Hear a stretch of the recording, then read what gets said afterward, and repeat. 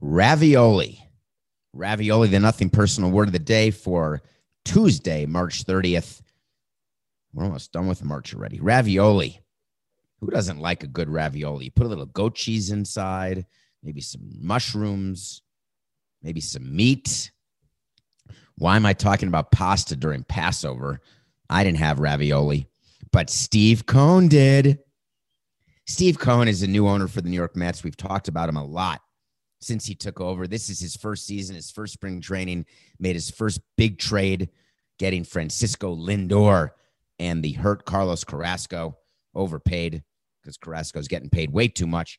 Brings in Lindor, going to be a free agent at the end of the year, one of this great crop of shortstops who are going to be free agents after the season. And the Mets have been pressured to sign Lindor because otherwise the trade makes no sense at all. You don't want Lindor for one season. You need to keep him long term. I was in the camp that they had agreed upon deal because there was no way I'm trading for Lindor for a rental.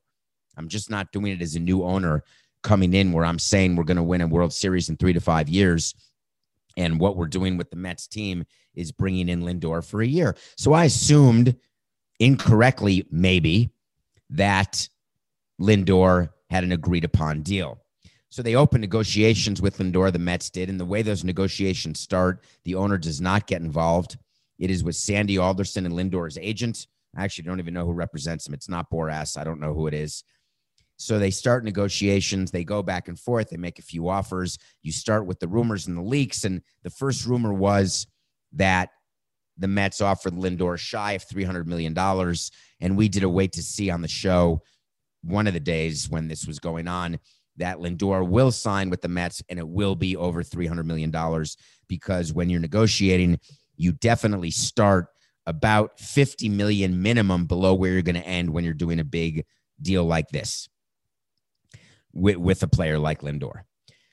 So there's not a lot of activity. Lindor says no. There's concerns. The Mets are negotiating with 2 of their free agents. They've got their own player, Michael Conforto, who is represented by Boras. So there's no way they're going to get him signed. They've got Noah Syndergaard coming off Tommy John, who's going to be a free agent.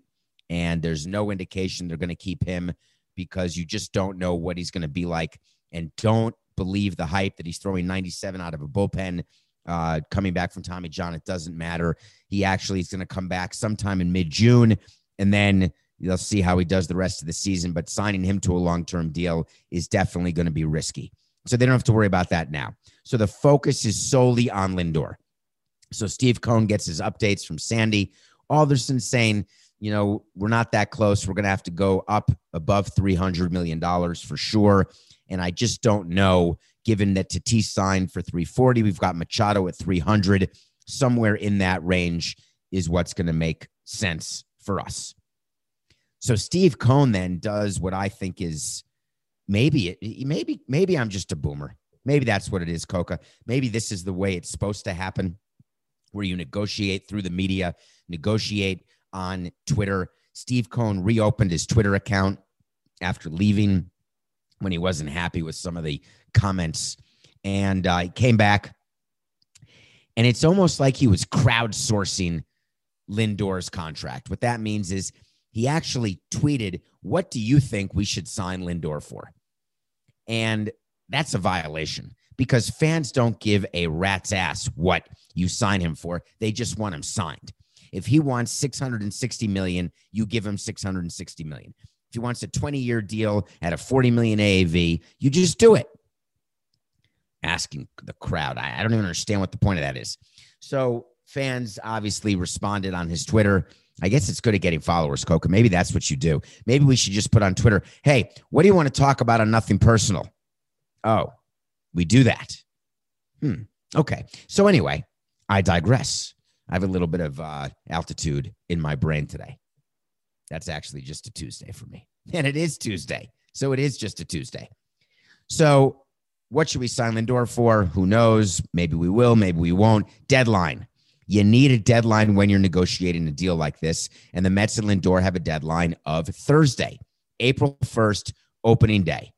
Because smartly, Sandy Alderson knows that you do not want to negotiate with your free agents during the course of a regular season. You can finish up an agreed upon deal and have it bleed into the first week a little bit and announce it in the first week, no problem.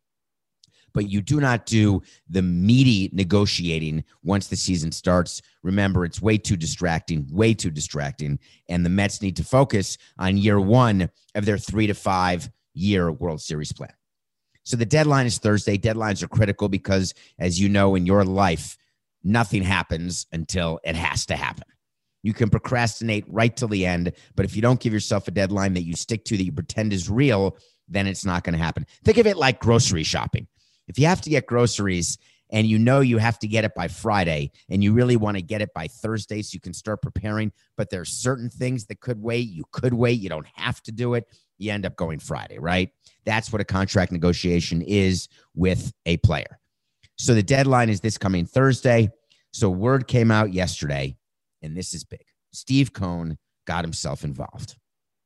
The way owners get involved with players is it has to revolve around food, because there's no way that the owner just goes into the clubhouse and calls the player into the training room and starts negotiating. Doesn't happen, happens off site. There's no way the agent lets the player go to the owner's house. Not going to happen, regardless of COVID. I'm talking in general. You don't want to do it on the owner's home turf. The player could feel overwhelmed. Thirdly, you don't want to do it with too many people in too public a place.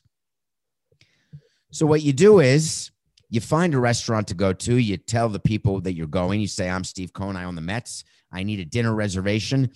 We're going to go Italian, of course, because why wouldn't Lindor and Steve Cohen go Italian food? And we're going to talk. So you either properly call the agent and set it up through the agent, or you can actually have the GM or your manager, Luis Rojas, ask Lindor in the clubhouse. Generally, the owner's not going to go to the clubhouse, walk up to the player and say, would you like to have dinner? Because the player will be embarrassed about that, because players don't want to be singled out by the owner like that. The owner would have to go in and talk to every player, because players, do you know how much players pay attention to this, Coca? Remember we talked about how players pay attention to the highlight videos and how many times they appear in the highlight videos, how many giveaways each player gets during the course of a year. Players pay attention when the GM, the president, and the owner come into the clubhouse, and where they go and who they talk to and who they don't talk to, who they walk right by, who they just pat on the butt, who they actually sit down and talk to for a while. Players pay attention to that. There is no question. So as a new owner, I would not say to Steve Cohen, go to the clubhouse and ask Lindor to have dinner. So there's intermediaries who plan for it. They go have dinner, and Steve Cohen decides that he wants to give an update about the dinner. And his update was, and I kid you not, the ravioli was not good. Is that code? Is that a special code for the conversation wasn't good? Were there uncomfortable silences like John Travolta and Uma Thurman in Pulp Fiction at the diner? Did they talk about money only? Did they talk about the future? Did they talk about players?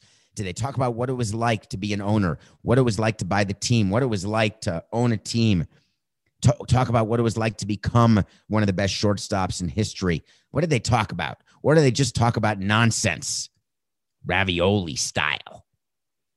So Steve Cohen says the ravioli wasn't good, and all Mets fans were gaga. Uh-oh, that means that Lindor is not going to take the deal. Panic time. So then the Mets leak out that the deal that they offered was $325 million over 10. That's the same notional amount we gave Stanton, but we took Stanton to 13 years. But $325 over 10 is $25 million more, $2.5 million more per year than what Manny Machado got. Manny Machado got 300 over 10. Lindor is 26 years old now. So this is a final contract. 10 years, you're going to be 36, 37 years old when it's done. You may get a year after that, maybe 2 years, but this is pretty much it. So I assumed when the Mets made that offer that was a offer that would get it done. But then the Mets revealed something that is a new owner issue.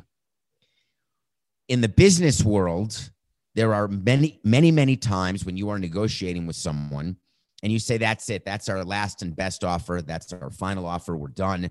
And then there's some more talking.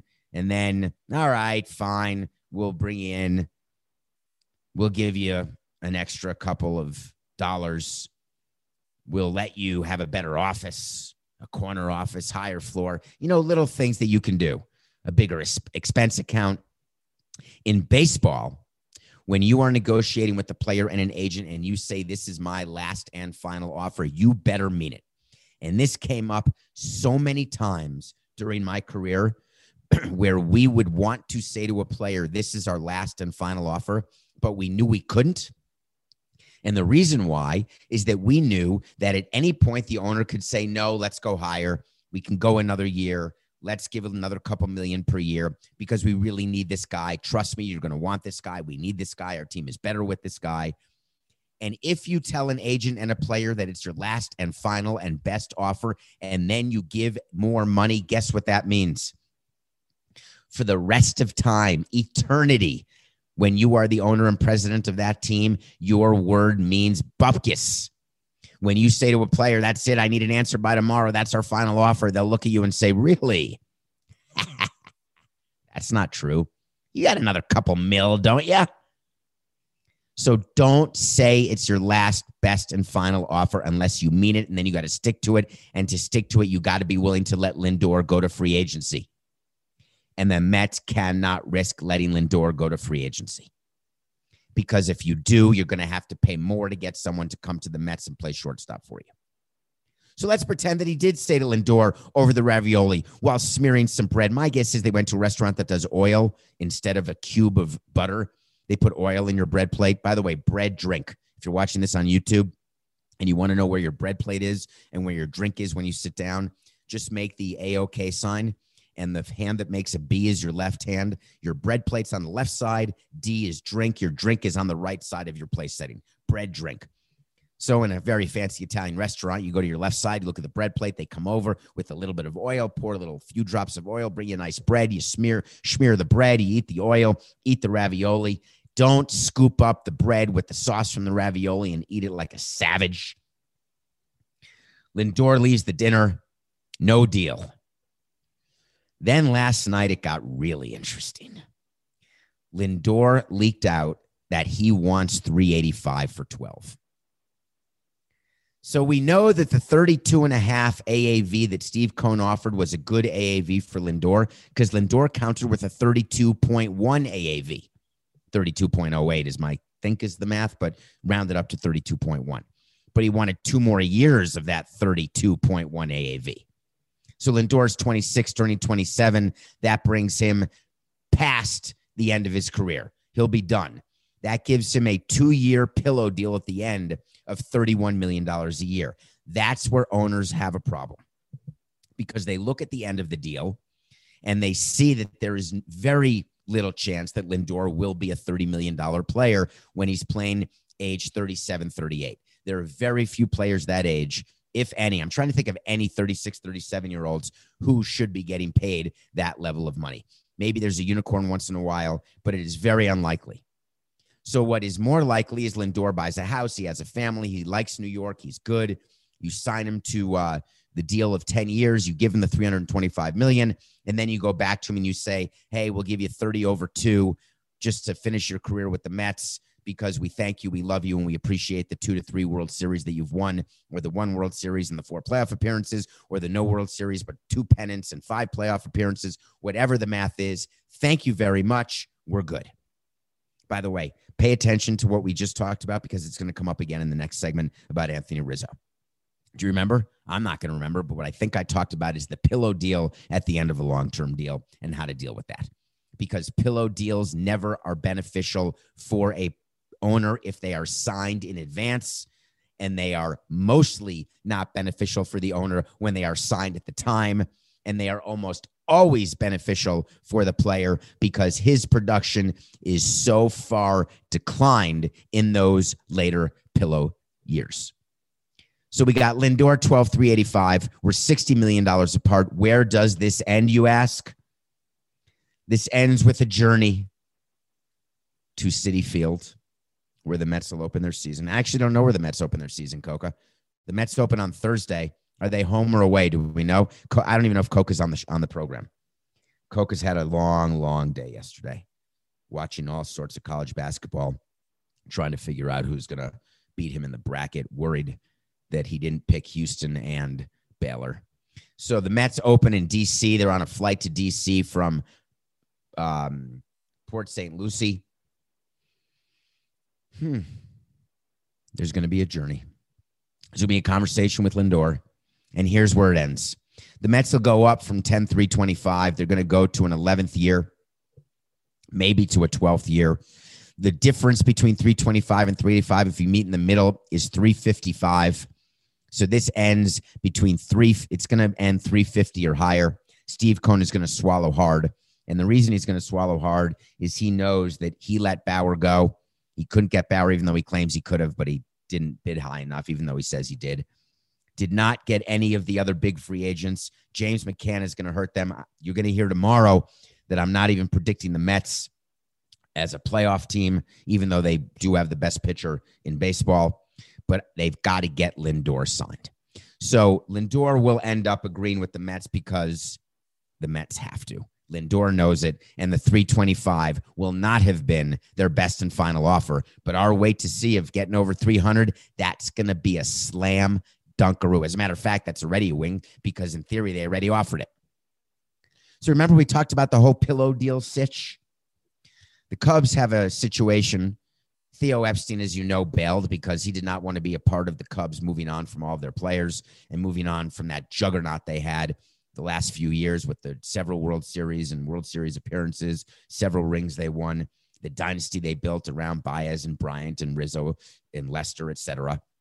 So he bails, leaves Jed Hoyer to negotiate, and they've got a situation because they're cutting payroll, they're letting players go, and they're negotiating with Anthony Rizzo because he is the Cubs. Anthony Rizzo, a local South Florida guy, still very involved in South Florida charities after the Parkland massacre, gave a ton of money and time in that to those kids. Just he is a very charitable man, just a very good guy. He's one of the really good guys in baseball. So's Lindor, by the way. And the Cubs are negotiating with Rizzo. And apparently they offered him $15 million a year for 4 years. And Rizzo was so offended, so angry that he said, you know what? Up yours. I'm not even talking to you anymore. The regular season starts and we're done. We're not negotiating. And do you know what the Cubs did? The Cubs said the following. Okay. Sorry, Anthony. No problem. Hey, you have a good year now. You hear? The Cubs had zero intention of signing Anthony Rizzo. Zero. The 60 over 4, $15 million a year. I get it. I understand why Rizzo was upset. Do you think he's a comp with Paul Goldschmidt, Coca? I guess they're both first basemen, but Goldschmidt was traded to St. Louis, as I recall, from Arizona, immediately signed a long-term deal. I think he got somewhere around $130 million for 5 years from the St. Louis Cardinals, who now have Arenado, by the way. I'm giving you a preview, hint, about my picks tomorrow for the NL Central. So Goldschmidt signs for 130 over 5, and Goldschmidt and Rizzo are pretty similar players, if you think about it. Remember, Rizzo is one of the best defensive first basemen, and he can rake. The last full season in 2019, he was in the 290 range with 20 home runs, near 100 RBI, somewhere in that range. 20 was not a good year for him. But again, when you love a player, and we've talked about this, but I want you to be inside the front office. You use 2020 as confirmation bias for what you want to do financially. Anthony Rizzo hits 222, and then the Cubs say 2020 matters. Yelich hits 222, and the Brewers say 2020 doesn't matter because he's already signed. But for the Cubs, they're going to pretend it did matter because they do not have the bandwidth, the payroll right now, because they have taken on so much debt to redo Wrigley Field, to buy up properties around Wrigleyville, that their missing fans for this year in 2020 was incredibly hurtful in terms of their debt service payments. It doesn't matter that their team on paper is worth $3 billion. It doesn't matter. You need the cash. You all know this. Loyal, nothing personal listeners know that just because you own something that's worth a lot, you can't take that and pay bills with that article from Forbes. So by offering Rizzo such a low deal, they made one critical mistake that Theo never would have made. You don't make a good faith offer. Cut that out, Coca. 72, 70, 69. You don't make an offer to a player who is a franchise player who's meant so much to your franchise that you know he's not going to accept. You don't make an insulting offer to a franchise player who's been a part of a world championship for the first time, breaking the Billy Goat curse, et cetera, when you know that you do not have space for him on your team. Instead, what you do is you make no offer. It is far better to be silent and to let there be a question as to your intentions than to talk and make your intentions clear. I don't blame the Cubs for not signing Anthony Rizzo, because Anthony Rizzo is going to want 20 to 25 million a year. He's only turning 32 this year. So he's going to be 33 as a free agent. He's going to want a 4-year deal to get him to 37, maybe even a 5-year deal to get him to 38 and GTH. It's not going to happen. And he's going to want for sure 20 plus per year. So let's just say he wants 23. I'm doing that just to make the math hard, but call it 92 million over 4. And the Cubs just aren't going to get there. So instead, they offered him 60. He's pissed. The clubhouse is pissed. Everyone is angry. And the Cubs are starting a season where they have no chance to win. But now it's just going to be uncomfortable and unpleasant, and it didn't have to be. What I think this year should be for the Cubs was a celebration of the nucleus they put together, the World Series they won, and enjoy having Bryant and Baez and Rizzo around. And know that the window's over. You're going to move on after the season from at least 2 of those players, if not 3. And that's it.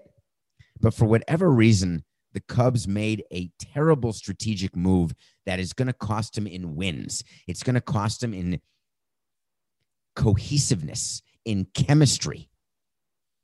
So I tell you now that we do a wait to see every year, every day, almost every day, don't we? Wait to see is this. We tell you something's going to happen, and if it doesn't happen, then we revisit it. If it does happen, we revisit it. On February 16th, by the way, 2021, I don't know if you saw the NBA news, totally a non sequitur, but on February, I should do it the other way, shouldn't I, Coca? Because we were talking about Rizzo. I got to learn the segues. Here we go.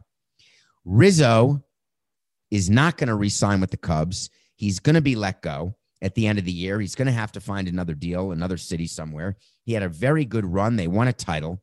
Wait to see is when I tell you something's going to happen, and it either does or doesn't. Wait to see. Rizzo will not be the only Cub from that core to leave at the end of the season. You've got Chris Bryant, represented by Boris, who still thinks he's an MVP player when he hasn't been in years. You've got Javier Baez, one of that great sort of the great class of shortstops, who's going to expect to be under Machado, but pretty much 20 to 25 million a year. And then you've got Rizzo. 2 out of 3 of those players are going to go. I'm going to set the over-under of 1.5. 1.5 is the over-under out of those 3 players who will not be Cubs next year. Wait to see. I'm taking the under. I believe one of those 3 will be Cubs at best. I'm sorry, Cubs fans. Don't be despondent. You have a ring on your finger. You won a ring. You wanted 2? Nah, wasn't meant to be. We always revisit old wait to sees. On February 16th, 2021, there was all that discussion about Andre Drummond. He played for the, who did he play for, Coco? Was he on the Cavs by chance this season? And we said that he was overpaid. And the question was he going to be traded because they were trying to trade him? And I said, there's no way Andre Drummond's going to be traded. He's not worth the money. And the Cubs let him go. They bought him out. I watched the Cavs. I said the Cubs. I watched the Cavs play last night against the Utah Jazz. Kevin Love was in a sweatsuit on the sideline, sort of joking around. He signed that max deal. He's completely overpaid. He hasn't played. He's hurt. And while I have complete respect for what he's done and how public he's made his issues with depression and how great that is to normalize a feeling that so many of us have so often, and I have unbelievable props and respect for him, when I can differentiate what he does on the court, he is just an albatross around the Cavaliers' neck in terms of their team. Their team is so bad. It looked like Utah Jazz are the best team in basketball. The line was only 16. The line should have been 30. In my head, I had Utah minus 16 over the Cavs. Anyway, Andre Drummond is gone from the Cavs. Looks like he's going to join the Lakers. All right. Have fun, Andre. Anyway, that's a yes. Wait to see. All right. We've got another situation going on with the with MLB. MLB has a funny way of communicating with its teams. You should know. So what they do is before Zoom, before COVID, there would be ownership meetings 4 times a year. You'd have committee meetings that sometimes would meet twice every 2 months, sometimes once a month. There'd be occasional conversations you'd have with the commissioner and with the deputy commissioner, Dan Hallam. And you'd get a heads up every once in a while of a memo that was coming. But once COVID started, communication started being much more frequent because there was so much money being lost. There was so much uncertainty. And MLB released a memo. When I say released, it got leaked. They sent a memo yesterday about vaccines. And I want to talk about vaccines. I've gotten a lot of questions about vaccines, actually. A lot of people wondering, would the players skip the line? And I told you that teams were not going to do that. There was way, way, way too much tension, way too much PR on having players skip the line. But eligibility right now under the president, they're looking at having everyone eligible by the middle of April. Do you remember when MLB wanted to delay the season by a month? Anyone remember that? And the players said no. So spring training would have started April 1. The season would have started May 1, round numbers. Well, people are getting vaccinated much faster now. When Biden took over, he thought there'd be 100 million vaccines. Ay, Coca. 68, 69, 70. When Biden took over, he thought there'd be 100 million vaccines in the first 100 days of his presidency. He's now moved that way up. People are getting vaccinated left, right, and center. There could be complete eligibility in certain states soon enough. Some states, it's the total Wild West. Some states, it's now 40 and over, 50 and older. Whatever the case is, people are getting vaccinated more and more. And that means that more fans will be able to go to games. That means more revenue, which means maybe they should have waited a month because that would have helped players down the line. So remember that game I went to last night? I think what was the attendance at the Utah game, Coke? I didn't even look. My guess is it was maybe 30% capacity. They sat us in pods and they covered all the seats. So it was me and my son, and we sat in one area, and there were people a couple rows back, a couple rows forward, but to the right, a couple rows forward to the left, total distancing. And it was definitely strange. But all I kept thinking as I looked around is the in-game experience is absolutely different, completely way more boring, not exciting. They're pumping in crowd noise, which is giving me a headache. And it's not even good crowd noise. And they just don't want you to be able to hear the swearing that's going on in the court, so they pump in the crowd noise. The players have to get themselves motivated because it's not loud enough, and the noise just comes from fakeness. And I just kept thinking that the way the world has changed within the arena, no one can get concessions. You have to pre-order at kiosks, and then you can pick it up. There's no waiting on lines. There's no cash transactions at all. Half the concession stands are obviously closed. So anyway, I have no idea why I was talking about going to a game. Oh, if we had waited a month to start the season, there'd be a better chance of more people. That was my theory. But then the Texas Rangers decided that they, in their new ballpark, they were going to have 100% capacity. Do you remember that? So they had an exhibition game yesterday, and only 12,000 people showed up to their new stadium. If I were running that team and there was an exhibition game, the first real exhibition game at a brand new ballpark that they opened, Globe Life Park or Globe Life Field. The old one was Park and the new one is Field, or the old one was Field and the new one is Park. Whichever it is, 12,000 people showed up. The question is why? Is it because the Rangers stink and they tried to be good last year, which was going to be their first year in the new ballpark, and they weren't good and they traded the players away because they lost a fortune of money? Is that why people aren't showing up? Or are they not showing up because they're just not comfortable yet? They're not enough vaccinated people, but it's Texas. I think people are comfortable doing everything in Texas. So what's the reason? Well, I think there's been enough progress in vaccines right now where waiting a month actually at the end of the day would not have mattered. All 30 teams will have fans in the stands, not at capacity. maybe a month from now, it could have been capacity, but I doubt it. And even if it could have been capacity, I'm not sure it would have been capacity, because I can tell you, by going to my first professional sporting event since COVID, I found it to be strange to be around people. I found it to be, I was nervous. I felt claustrophobic, even though there was tons of space. I was trying to remember what it was like to be in a mosh pit at a concert, to be at a game where I remember some games that I've been to on the road where you're just packed in with people. And I definitely was not there mentally yet. Maybe I'm the only one. I hope I will get back there. I hope everyone will get back there, but it's not going to be today.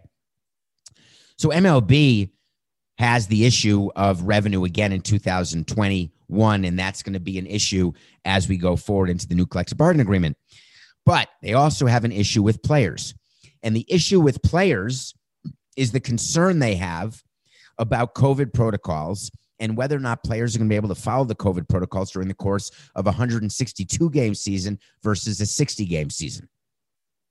But now that the vaccine is available, they want their players to get the vaccine. But for whatever reason, there are a bunch of players and a bunch of people in this country who are anti-vaxxers, who don't want to get vaccinated, who are worried that it's not a good thing. They're scared they're going to be sick or it's not going to help them. And I'm not talking about the people who have religious views. I'm talking about the people who just either don't want to take it, scared of needles, worried about the efficacy, whatever the case is. So MLB said, we have an idea. We're going to bribe the players. So the MLB sent a memo that said, when your team gets to 85% vaccinated, that means 85% of your tier 1 employees, which are the players and the training staff and the managers and the coaches, when 85% of you were vaccinated, guess what? You can work out in your workout room, no mask. Guess what? You can play cards on the plane, even though they've been doing that already. Guess what? You can take rideshare services, because no one likes taking the team bus. Guess what? You can eat out, but outside. We are going to relax so many of the COVID protocols, just get to 85%. There's no science behind that at all. That is MLB's attempt from the commissioner's office to get as many players vaccinated as possible in order to guarantee getting through the season without a Marlins-Cardinals issue the way there was last season. It's going to be quite interesting to me. MLB made this decision to do it because they cannot, from a PR standpoint, give a directive. They don't have the right because of the union, and the union's never going to allow a directive that all players must get vaccinated. The union would never choose that hill to die on, and MLB knows it can't do it. So MLB instead gives this percentage aspirational goal and says, if so, we've worked out with your union that you all get to behave a lot closer to the way you like to behave versus the way we're telling you to behave, where there's going to be a lot of pressure on you not to behave that way. Because if you get caught, if you get COVID, then you're going to be Mike Clevenger. The question is, will there be 85% of teams who get vaccinated? It's an interesting question because there are not a lot of days off in baseball. And when you get the first vaccine, if you've had COVID, you feel like absolute crap the day after, and then you're good. If you get the vaccine and you haven't had COVID after the second dose, you feel like crap, but then it's done in a day. So I guess you could give players staggered days off because it's going to be very difficult for them to play after getting the first vaccine if they've had it, or the second vaccine if they haven't. This would have been better to do before the season started, which brings me full circle that a couple-week delay would have been super primo for Major League Baseball. But here we are. When we come back, we are going to review a movie where a gorilla violated a grown man. Wait for it. We'll be right back. Our bodies come in different shapes and sizes, so doesn't it make sense that our weight loss plans should too? That's the beauty of Noom. They build a personal plan that factors in dietary restrictions, medical issues, and other personal needs so your plan works for you. Noom doesn't restrict or shame when you want to treat yourself. Their flexible program focuses on progress instead of perfection. You don't have to give up carbs or anything. And with their daily lessons, you can learn something new about your food choices every day. After just a few days of using the app, I learned how to recognize cues for overeating and how to choose the right foods to feel full. Stay focused on what's important to you with Noom's psychology and biology-based approach. Sign up for your trial today at Noom.com. That's Noom.com. and check out Noom's first ever cookbook, The Noom Kitchen, for 100 healthy and delicious recipes to promote better living. Available to buy now wherever books are sold. Welcome back to Nothing Personal. It's David Samson. Thank you for downloading and following our podcast. Thank you very much for telling your friends about it. We come at you every day, no matter where I am, no matter where you are, you can get the show. We're on Nothing Personal with David Samson YouTube channel. You can check out the Nothing Personal swag that I'm currently wearing with the incredible backdrop of beige plainness. I watched a movie that came out on Netflix. I am the biggest Netflix sucker, right? When I turn on Netflix and it turns on in the movie and there's a big thing of a movie that just came out, I'm going to watch it because I love watching a movie every day. I do watch a movie every day. I review a movie every day or a TV series. I'm knee deep in a TV series right now, by the way. And I had never heard of Christina Hendricks. Never heard of her. I'm happy right now. I watched Bad Trip with Eric Andre and Tiffany Haddish. I went into this movie not knowing one thing except it was 86 minutes. Not one thing about this movie. I laughed out loud so many times that I couldn't believe it. This is a movie that is Borat meets Jackass. That's what Bad Trip is. It's a movie about a guy named Eric Andre and a comedian named Tiffany Haddish. And there's a third actor involved. And there's a few other actors involved. But they go around. The sort of shell of the movie is they have to take a road trip. It reminded me of Dumb and Dumber when Jim Carrey and Jeff Daniels take a road trip to, I don't remember where they went, to some ski village to drop off a bag that Lauren Holly had left behind. And so they go on this road trip and all sorts of funny things happen to it. And the theory here is Eric Andre is in love with this woman from high school. He sees her. He's got a dead-end job. He's not happy. His friend Little Ray is not happy either. And I think that's the actor who plays his name. I can't remember what his name is. Anyway, so they go on this trip from someplace to New York. And what happens to them during this trip is insane. They get into these situations. They're in some town in Florida heading toward New York. Let's just say that if the zoo scene doesn't make you laugh out loud, then I think you need to re-examine your humorous bone. If the bar scene doesn't make you laugh out loud, all of the places where there are real people in the movie, and you can tell who signs the release after the scene is filmed because some of the faces are blurred, but the majority are not. So you know going in that these people knew it was a movie. No, that's not how it works. The way it works is you film, you get real reactions from people to crazy stuff, and then you come out from behind, you say you're in the movie, and they say, I don't want to be in the movie. You say, you sure you don't want to be in the movie? Do you want to see the video of what you look like? It was pretty funny. This could be your 12 minutes of fame. And they say, no, I don't want to be in it. I wasn't supposed to be at that zoo. Well, guess what? They don't reshoot the scene. They just blur out the face and no one knows who it is. But every time you see a face that's not blurred, those people said, of course I want to be in the movie. By the way, when Eric Andre walked into that diner, when Tiffany Haddish was in the diner chasing Eric Andre, their brother and sister or something. Anyway, so a bunch of stuff can actually happen. They went into a store, and it's sort of like Jackass, some of the things they do, or some of the stuff that happens with Borat. There is security around off camera. There's a store owner who actually pulled a knife on Eric Andre during the filming of this. Everyone was okay. But anyway, Bad Trip is on Netflix. It is an intellectual free movie, but it is a movie that will give you great pleasure. And why not? What's wrong with laughing once in a while? Nothing personal pick of the day. I gave you 3 picks, by the way. Did you know that? Friday, the Suns won by 4 over the Raptors. We gave you a line of 4.5. I'm taking the loss, even though I know the line had gone down to 4. It should be a push. Nah, it was 4.5. We lost. Saturday, we had Baylor over Villanova by 7.5 in the 16, the round of 16, which is called something else.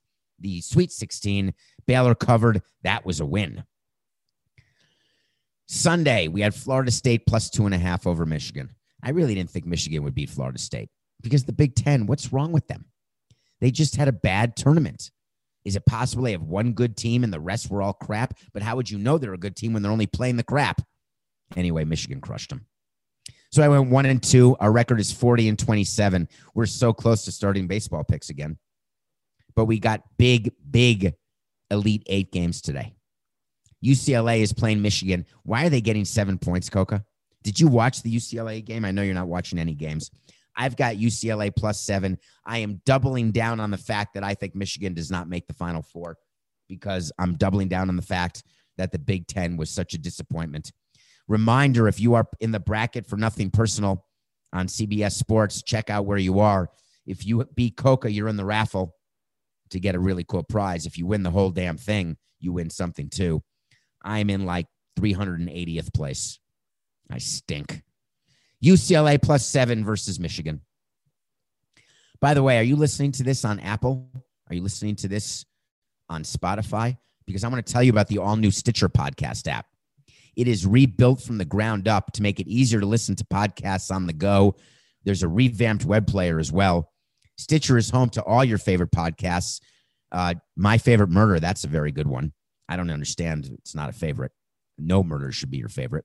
This American Life, How Did This Get Made? Plus, of course, all the CBS shows. All of them. We got a bunch. We have Eye on College Basketball, right? Our eye is on it until next week or the week after. Fantasy Baseball Today. Pay attention.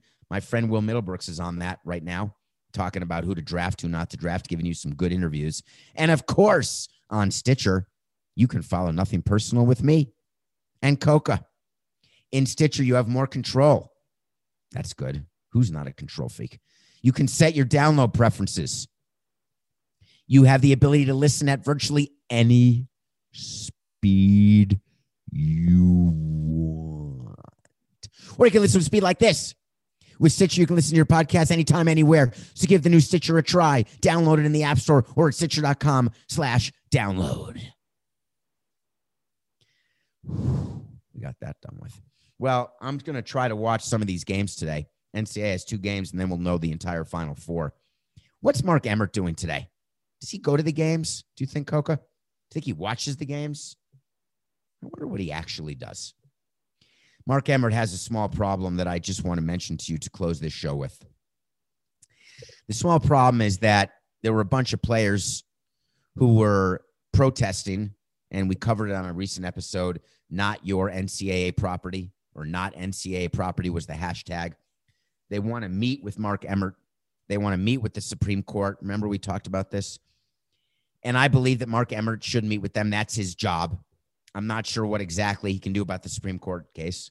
I'm not exactly sure what he can do about name, image, likeness, but he could certainly take the time to meet. So the players asked Mark Emmert if he could meet with them. Mark Emmert responded by saying he would be happy to meet, but after the NCAA tournament. I read that and I assumed it was a mistake. Here's how meeting schedules go when you are the president of something, the president of a team, the president of an organization. You have a scheduling assistant. You tell them when you're free, when you're not. They give you an idea of who wants to meet with you. You decide who you want to meet with. When you don't want to meet with the person, you say you're busy, you don't have time, and you push it off, and you hope that it never happens. When you want to meet with the person, but you don't want to meet with them long, you schedule blocks of meetings and you have your assistant come in 10 minutes into the meeting to say your next meeting's here, or 10 minutes into the meeting to say you've got a phone call. There are 1,000,001 ways that you can make a meeting shorter, but just taking the time to meet with people can sometimes be enough. That's sometimes all people want. But instead, what Mark did was say he didn't have the time. And that then led to a response from the players, and I couldn't agree to them more. I couldn't agree with them more, Coca. They said, "We are disappointed that you intend to delay this important conversation for at least 2 weeks," the players wrote. "From our perspective, it's difficult to imagine any higher priority you may have at this time than addressing concerns that are at the core of state and federal college athletes' rights legislation, an upcoming U.S. Supreme Court ruling, and the NCAA's ongoing discriminatory treatment of female basketball players in its tournament. Can you please explain what you will be doing over the next 2 weeks that is more important than addressing these matters?" Does Mark Emmert have someone working for him? Anybody? Anyone who could have advised him? Because that letter written by the players, and it was actually sent by someone who runs, a guy named Ramoji Juma, who's the executive director of the National College Players Association. Someone needed to advise Emmert that you couldn't delay this meeting 2 weeks. Everybody's in Indianapolis. You could have gotten the players together. Wait a minute, it's even better. Timeout. Coca, it's not even an in-person meeting. Because of COVID, you can do everything on Zoom. Oh, now it's even worse. I didn't even think of that till just now. That's how live Nothing Personal is. It just occurred to me that all Mark Emmert had to do was dial into a Zoom meeting where you reserve the room for a half hour. There were no games for like 3 days in a row this week. Even on game day, you pick 30 minutes. Oh, I'm sorry, you have a scheduled game? No, you don't do it during a scheduled game. You choose the 4 players who have been the most vocal, and you sit down with them and let them talk. You don't have to say a word. All you say is, we appreciate that you're taking the time and that you're thinking about these important issues. I assure you that we take your concerns seriously. I assure you that we want to address the concerns, and we're going to do it in communication with your organization. We are going to do what we think is right and what you know is right, and we're going to work together to make things better. What is he actually saying? Nothing. There are people like Coca, when we were preparing for the show, who said that he thought that he pushed back the meeting because the Supreme Court is going to hear the case this week, and he wanted to hear how that Supreme Court ruling went. Just because they hear a case this week doesn't mean they're going to get a ruling. And by the way, no matter what the ruling is, you still meet with your players. Mark Emmert is doing bad business. I wonder if he actually had someone call the players and say, hey, I'm way too busy. I am way too busy because, hey, it's just business. It's nothing personal, players. Introducing Wondersuite from Bluehost.com, the tool that makes WordPress wonderful for everyone. Website creation is hard, but now with Bluehost, you can answer a few simple questions about your business and goals, and the Wondersuite tools will automatically lay out your WordPress website or store in minutes. Seriously.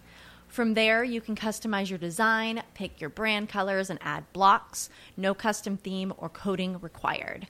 You'll get content suggestions that you can keep or revise, and with Yoast SEO built in, we automatically help you get found in search engines. From step-by-step guidance to suggested plugins to an AI-powered help bot, our built-in tools make WordPress wonderful for everyone. Whether you're a beginner or a pro, you can join over 2 million Bluehost users.